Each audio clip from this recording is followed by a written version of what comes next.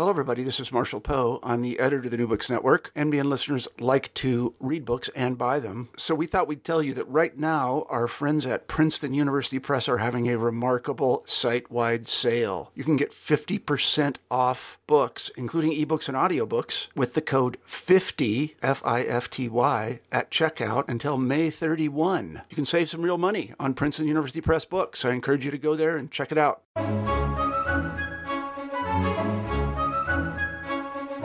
Hello everyone, and welcome back to New Books in Christian Studies, a channel on the New Books Network podcast. I'm your host, Crawford Gribben. Today, my guest is Jesse Zink. Jesse's an Anglican priest and principal of Montreal Diocesan Theological College, director of the Montreal School of Theology, and also an adjunct professor at McGill School of Religious Studies. Jesse, it's great to have you on the programme.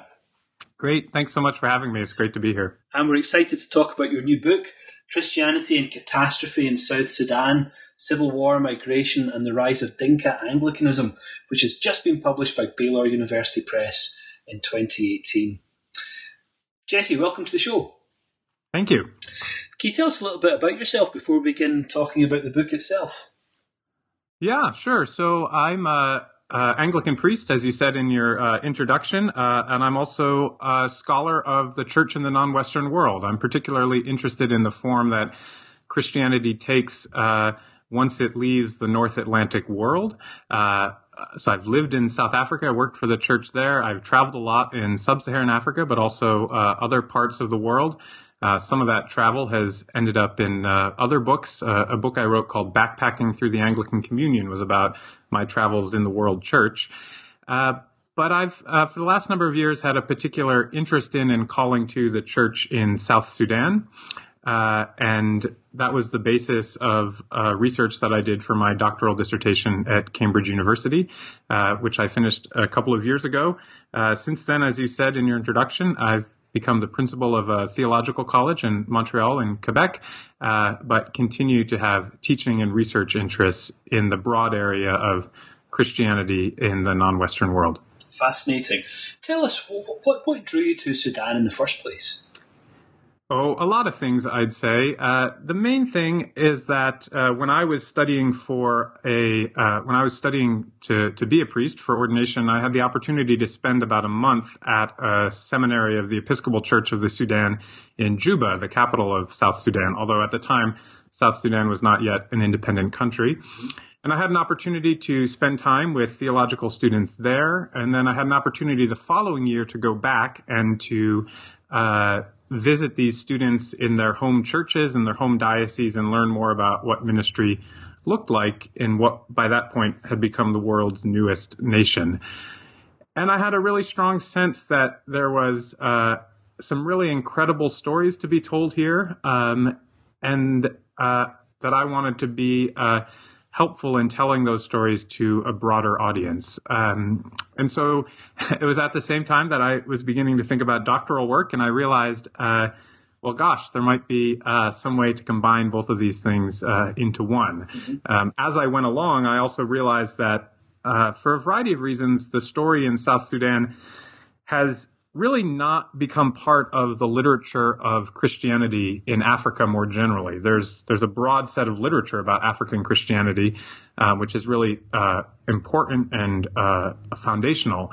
But the South Sudan story had never really become part of that literature. And so what I tried to do in my dissertation was both to tell the story of one aspect of the story of the church in South Sudan and its history, but also connect it more generally to the field of study of African Christianity. Fascinating. Why do you think the South Sudanese story in particular has not focused in the historiography of African Christianity? It's a hard question to answer. In general, I would say that South Sudan is a relatively difficult place to do research compared to other parts of the continent. It's also, and this is certainly reflected in the subject matter of this book, what I'm particularly interested in is the history of African Christianity, particularly since, say, the 1960s, when African countries began to receive independence. And much of there's quite a lot of literature about African Christianity that's focused on the colonial period, which generates its own sort of source material in archives in the UK and other places. But there's less material, particularly about the experience of mission or mainline denominational churches in Africa from the period from independence to the present. For a variety of reasons, that hasn't really been on the historiographic radar screen, I guess. And this book is one example of trying to investigate more recent history of an independent and ecclesiastically independent church. One of the things your book does, which is a marvellous book, but one of the things it does so well is to give us that broad sweep from what you describe as a fairly feeble mission led by expatriate missionaries at the beginning of the century, telling the story of how that became a very powerful indigenous movement for religious change. And the catalyst for this, as you present it, is civil war. It's the catastrophe of the title of the book, isn't it? Yeah, that's right. So I'm focused particularly on Anglicanism in southern Sudan during the mission period. There were also Roman Catholic missionaries among the Dinka people. So I'm focused on Anglicanism and particularly the Dinka people, who are the largest people group in southern Sudan. There are many other ways to study Christianity in South Sudan, and maybe someday I'll get to them. But for this book, that's the focus. And as you said, missionaries from the Church Mission Society in England arrived in South Sudan in 1905, 1906. And when they were expelled from the country in the early 1960s, a later generation was expelled in the early 1960s, they generally thought of themselves as failures. The church among the Dinka people was relatively small. As you say, it was feeble. It had little indigenous leadership of its own, but it did have some leadership. And particularly in the period of the 1980s and 1990s, when Sudan was in the midst of its second civil war, which began in 1983 and ended in 2005, the Dinka people, particularly in the geographic area on the east and west bank of the Nile River, turned overwhelmingly towards Christianity, rapidly and in large numbers. They were turning away from an indigenous African religion, which was very well developed and had sustained them in a very harsh and unyielding environment for many generations. They turned away from that indigenous religious tradition and turned towards Christianity, particularly the forms of Christianity offered to them by the Episcopal Church of the Sudan, that is, by Anglicanism. And that movement of religious change is really the core movement in this book. Now, if we're to talk for a second about the introduction does, I suppose, what introductions are meant to do. It sets up a scholarly context for the particular case study of Anglican or Dinka Anglicanism that we're interested in talking about today. And in the introduction, you describe a debate among anthropologists and some others about the nature of religious change and the extent to which conversion implies a radical break with previous religious practice. Could you just talk us through that debate in very general terms? Sure. So this is the kind of literature that's out there that hasn't generally accounted for examples like the one that I tried to talk about in this book. There is a lot of scholarship in the study of African Christianity, but also in the study of Christianity more generally about religious change. What is it that happens when people decide to change a religion? Do we call it conversion? How do we know when somebody has changed a religion? One of the things that was the case in South Sudan is that Anglican missionaries insisted on pretty strict parameters for conversion, and they despaired when people didn't really meet them. But the ideas of Christianity were becoming present among Dinka people, and so there was some sort of incipient religious change, even if not quite at the standards, so to speak, that Anglican missionaries set for themselves and for their converts. So there's a couple of ways of thinking about this, but one, and I won't maybe go into as great detail here as I do in the classroom, but I think one question that is interesting for me to ask, or frankly that scholars ask, is about continuity and discontinuity, or continuity and rupture. Is religious change a moment of rupture for a person who makes the change, or is it a moment of continuity? That is to say, when a person changes their religion, are they changing into something that is radically different from what they practiced and believed beforehand? Or are they changing into something that is largely continuous with what they experienced and practiced and believed beforehand? And that debate about continuity and rupture is, in many ways, I think, a really fascinating question. And the Dinka provide lots of evidence for thinking about it in a couple of different ways, actually. Now, when the missionaries from the Church Missionary Society came to the Dinka region in 1904, 1905, they had very specific views of what conversion meant, didn't they? That's right. So, you couldn't, well, first of all, you couldn't be in a polygamous relationship. You needed to be baptized, but baptism, in some ways, they protected the sacrament of baptism. They insisted on a long period of preparation. You had to publicly declare that you wanted to prepare for baptism, and then you had to after doing that, then you had to publicly declare that you wanted to be baptized, and all along you had to learn how to read, because these are evangelical Anglican missionaries who believed, how could you possibly be Christian if you can't read the Bible? So if you can't read, then can't be Christian. One of the effects of that was that of the small number of new converts, many of them were men, because the Church Mission Society prioritized offering education to boys. It also meant that they were often young. So the early converts to the church tended to be students. And because at that time, in the early 20th century, many Dinka did not see the value of Western education to their agro-pastoralist way of life in the floodplain of the Nile River, because many Dinka didn't see the value, the early Christian converts who were going to school were basically those from less wealthy, less powerful, marginal families who didn't really have anything to lose by sending their children to school, so to speak. So the early church, part of its feebleness was the fact that it was very male-centric, and also that it drew most of its members from people who were not at the center of Dinka society. And you talk in the book in a very illuminating way about the ways in which Christianity was presented to middle sons or second sons in particular. Yeah, that's right. So one of the, in some ways, the most valuable, so to speak, person in a Dinka family is the oldest son, because it's the oldest son who carries on the name of the father. It's the oldest son who would be married first. There's complicated and really, frankly, quite wonderful practices in Dinka society about the movement of cattle among families and how that binds people together in marriage and in other forms of relationship. And so the older sons would be prized. That is to say, they had the most invested in the current system. Many of the early converts to Christianity, in fact, virtually all of them, were not oldest sons. They were middle sons, or frankly, towards the end of the birth order.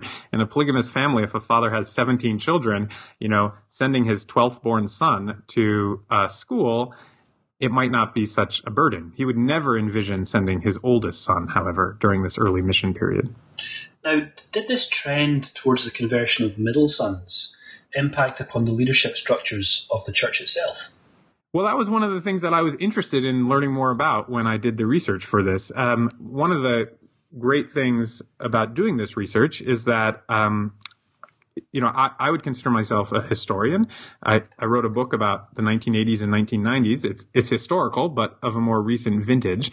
And I was able to do archival work. There was archival material available in South Sudan and in Europe as well, and the United States for that matter.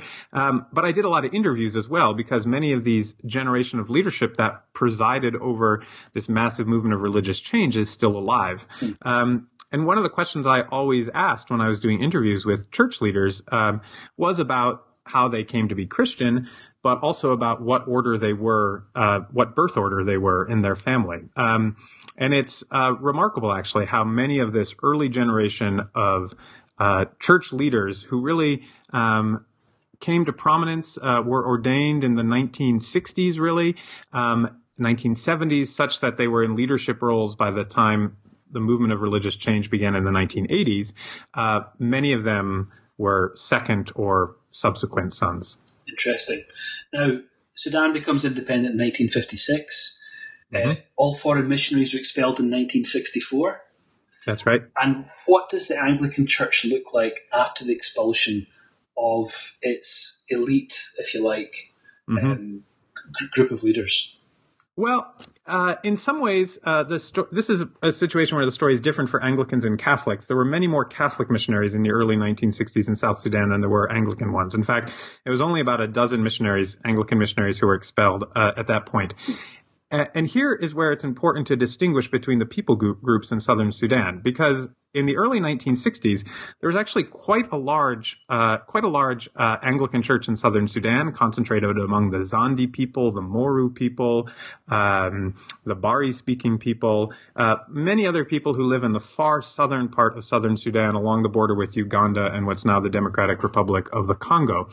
In fact, in 1974, the Episcopal Church of the Sudan was established as an independent province of the Anglican Communion with its own archbishop and bishops. But the Dinka Church was relatively small. And in the book, I was able to use some archival data to show how the number of confirmations and ordinations and the number of clergy in Dinka parts of the church was much, much, much lower than it was in these other parts of the church. The Dinka church in this period was primarily concentrated in urban areas, so places like Khartoum, Juba, smaller regional centers like Bor, Rumbek.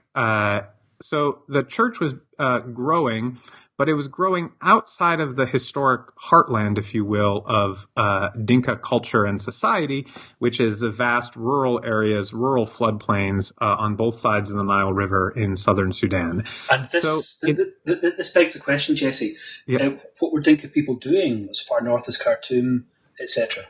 That's right. So the early 1960s was a period of really dramatic change for a number of reasons, partly because it was the beginning of Sudan's first civil war, the burden of which fell most heavily on those peoples in the far south of the country, but still affected Dinka people. But there was also major environmental change going on in this period, especially on the east bank of the Nile River, which is a real focus of my book. On the east bank of the Nile River, there's massive and widespread flooding, and so many young people in particular sought new economic opportunity by moving to places like Khartoum or Juba. And so there began to be Dinka communities growing up on the fringes of urban settlements, and they needed a form of identity, and they found that form of identity in many ways.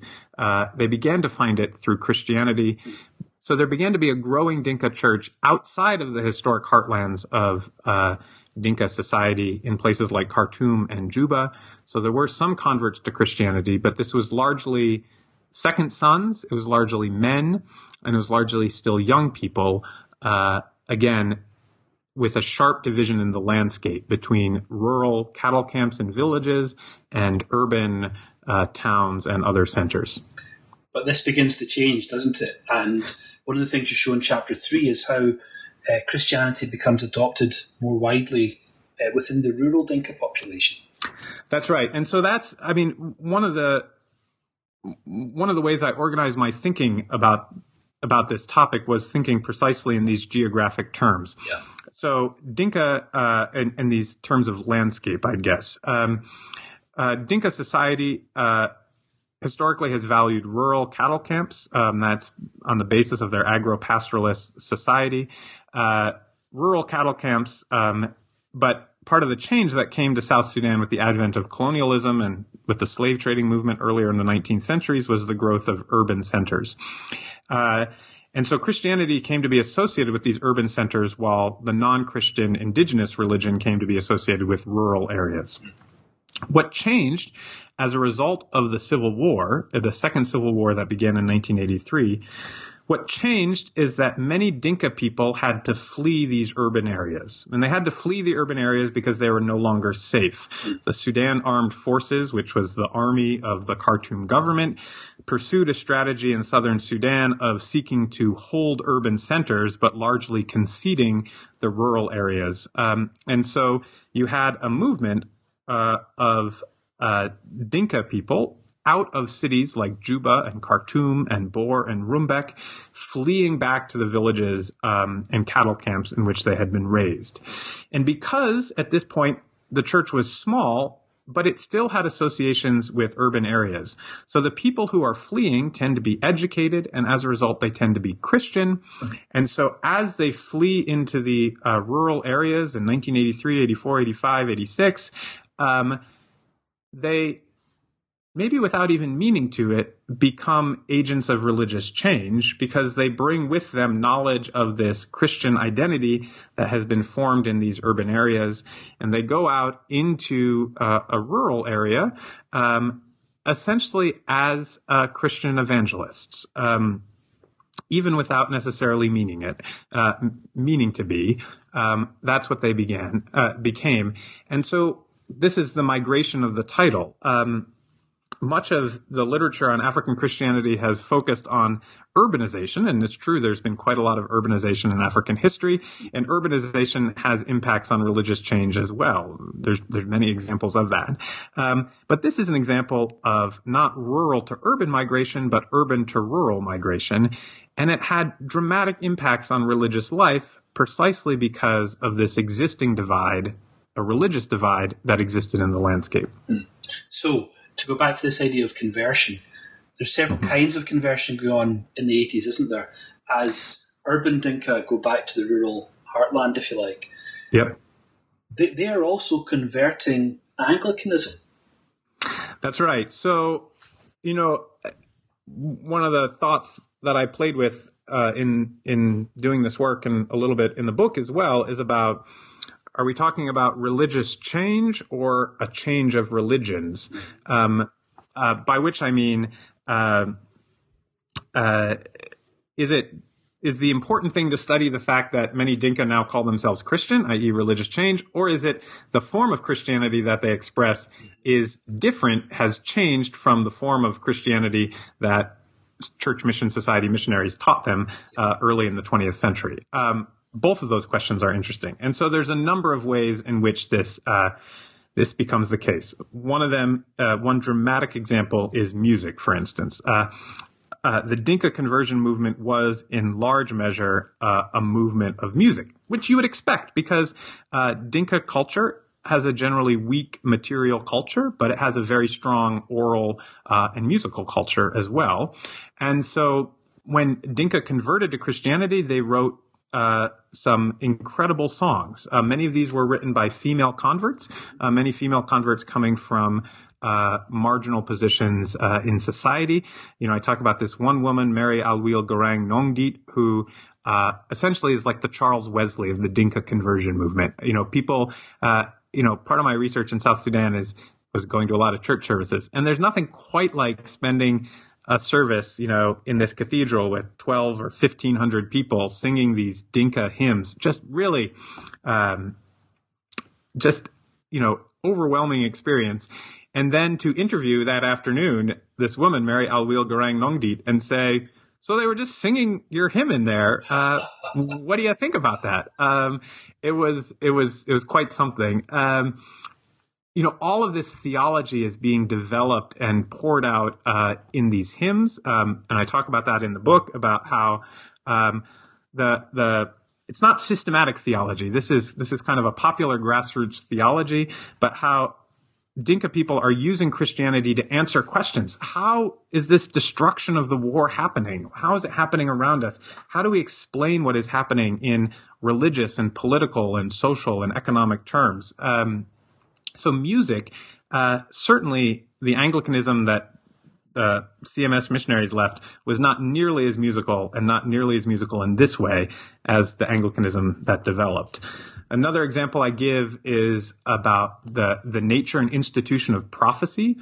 Prophecy is a really important institution. And I should just say that prophecy is the English word that we use for that, following generally the anthropologist Evans Pritchard, who wrote some famous books about the Nuer, who reached for the Old Testament model of a prophet to describe the significance of inspired religious leaders in Dinka and Nuer societies. The word really is more like Ran Yalich in Dinka, but so you had this institution of prophecy of inspired religious leaders, and two things really took place that I found fascinating during the Civil War.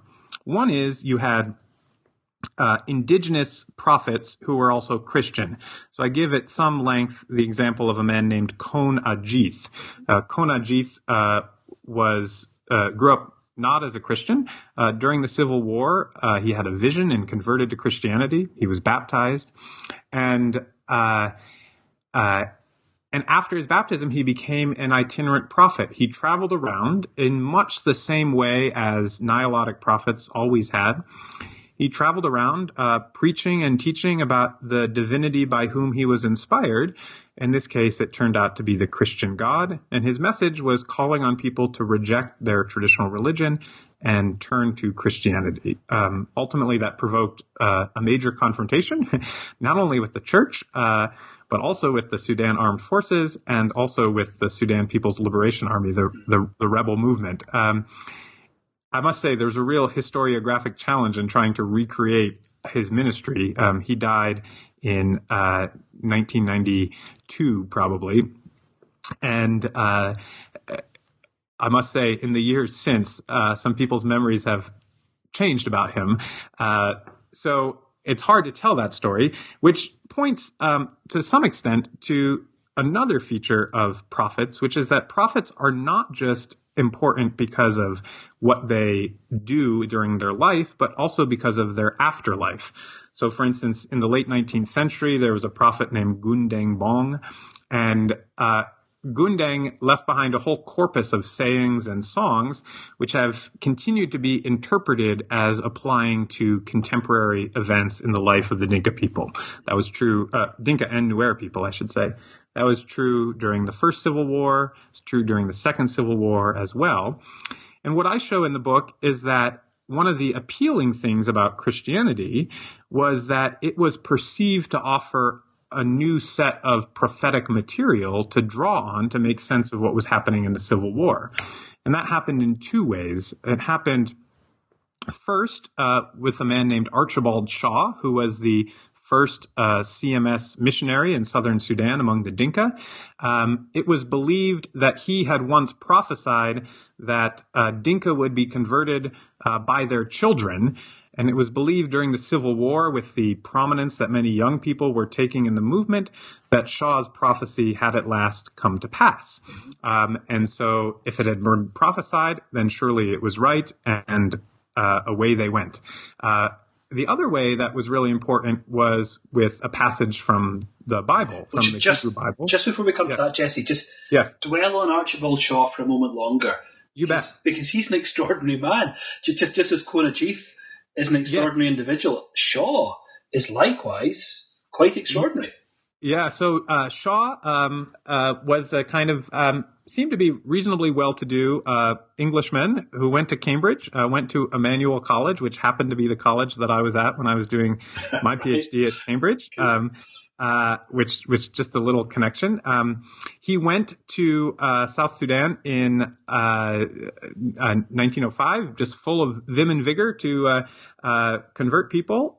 He went with 5 other people as the initial team among the Dinka. Within 18 months, the other 5 were gone, and he was the only one who remained. And he stayed in South Sudan until 1939 when he retired. It must be said that some of his colleagues, I think, found him a rather ornery fellow and hard to work with. But in some measure, that's what made him get along with the Dinka so well. Earlier in his career, he would spend time wrestling with them. He kept his own cows. He was given a cattle name, an honorific, Mature, by which he is still remembered. He did a lot of work of Bible translation and prayer book translation, working with Dinka people. And he also did a lot of other work among other people groups in South Sudan as well.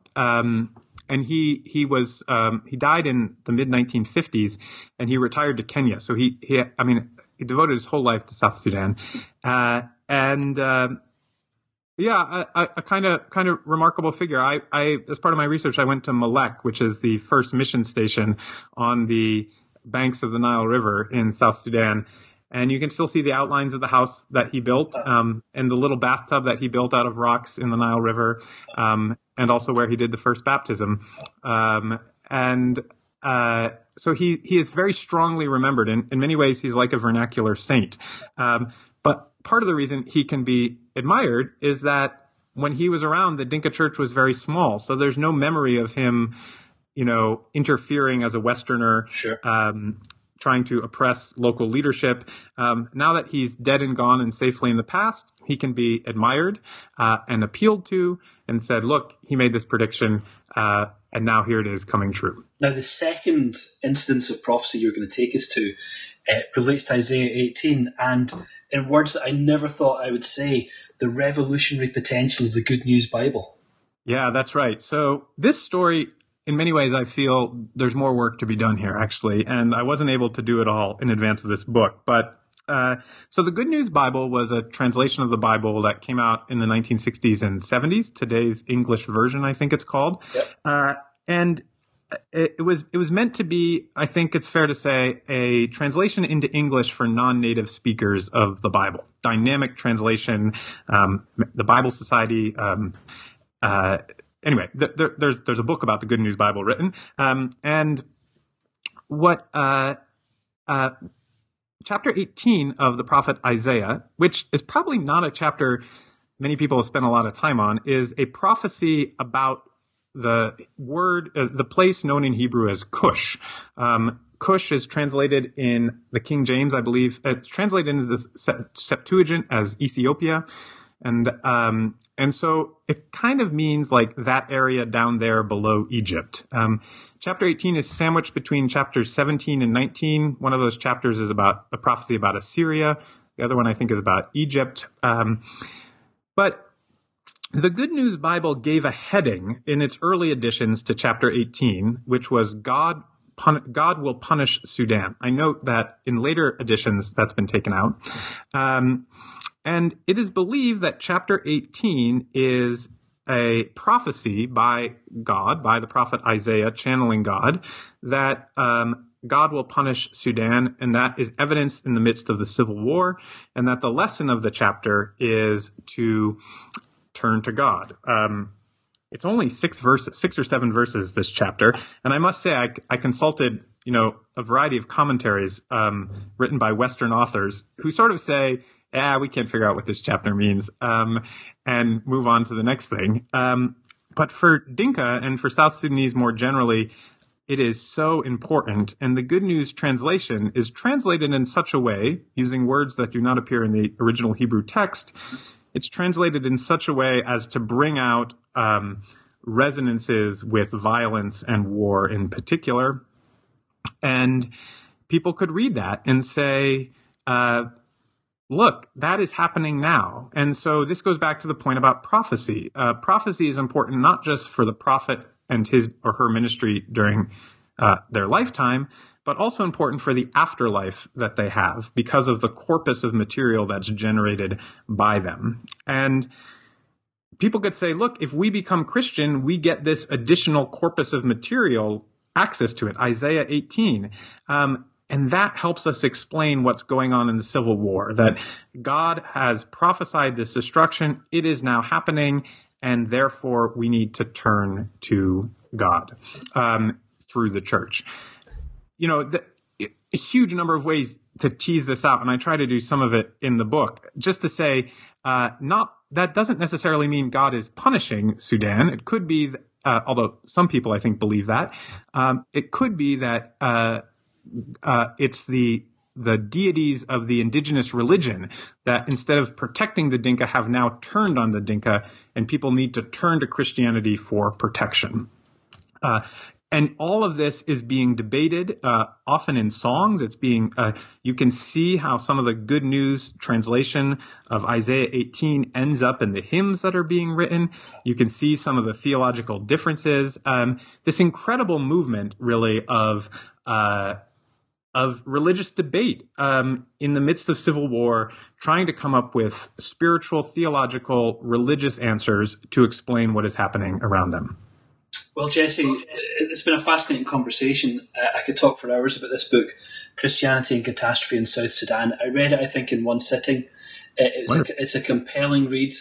It's just extraordinary. The story you tell is extraordinary. The way you present it is powerful and often quite moving and full of surprises, like the surprise we've just been talking about, which is the afterlife of the Good News Bible in the Dinka Church. We've taken up a lot of your time today. But before we wind up, could you tell us a little bit about what you're working on at the moment? Well, that's a great question. Hold on, I need to think about this one. At the moment, I'm trying to run a theological college. No, that's not my real answer. So I'm interested in a couple of things, and I can see a couple of areas in which I'd like to move forward. There's certainly more work to be done in South Sudan, and I think there's a lot more work to be done on this period of African Christian history stretching roughly from the 1960s to the present day. A huge part of my research was provided by uncovering archives in Africa that have largely been untouched and consulting those. I've found other archives like that out there in Rwanda, Nigeria, and other places. There's a lot more history, I think, that is just as fascinating in many ways as this Sudan story to be told. Whether or not I'm the one to get to it is another matter. Two other things I tend to spend a lot of time thinking about these days. First is the question of migration, which is by no means a unique concern, particularly in the world in which we live. And this book, as I've already said, is in many ways about migration as well.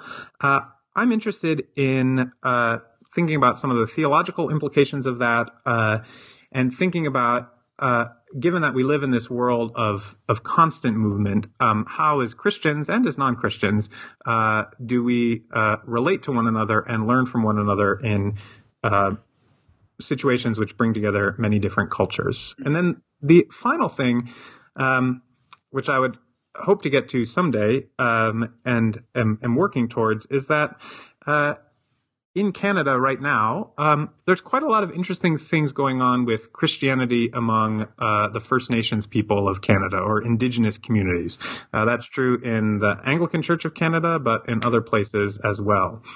And I think that, as I understand it, many of the things that are happening among Indigenous communities in Canada offer some really important challenges and ways of thinking about inherited institutions of church and gospel that I think could be explored further in a lot of really fruitful ways. And in fact, some of these questions about continuity and rupture, and also about religious change versus change of religions, which I've just been talking about in South Sudan, I think there's reasons to think that some of these things would be fruitful to think about in a context of First Nations communities in Canada. So there's no shortage of things to think about and learn about and write about out there. There is, however, a shortage of time to do it all in.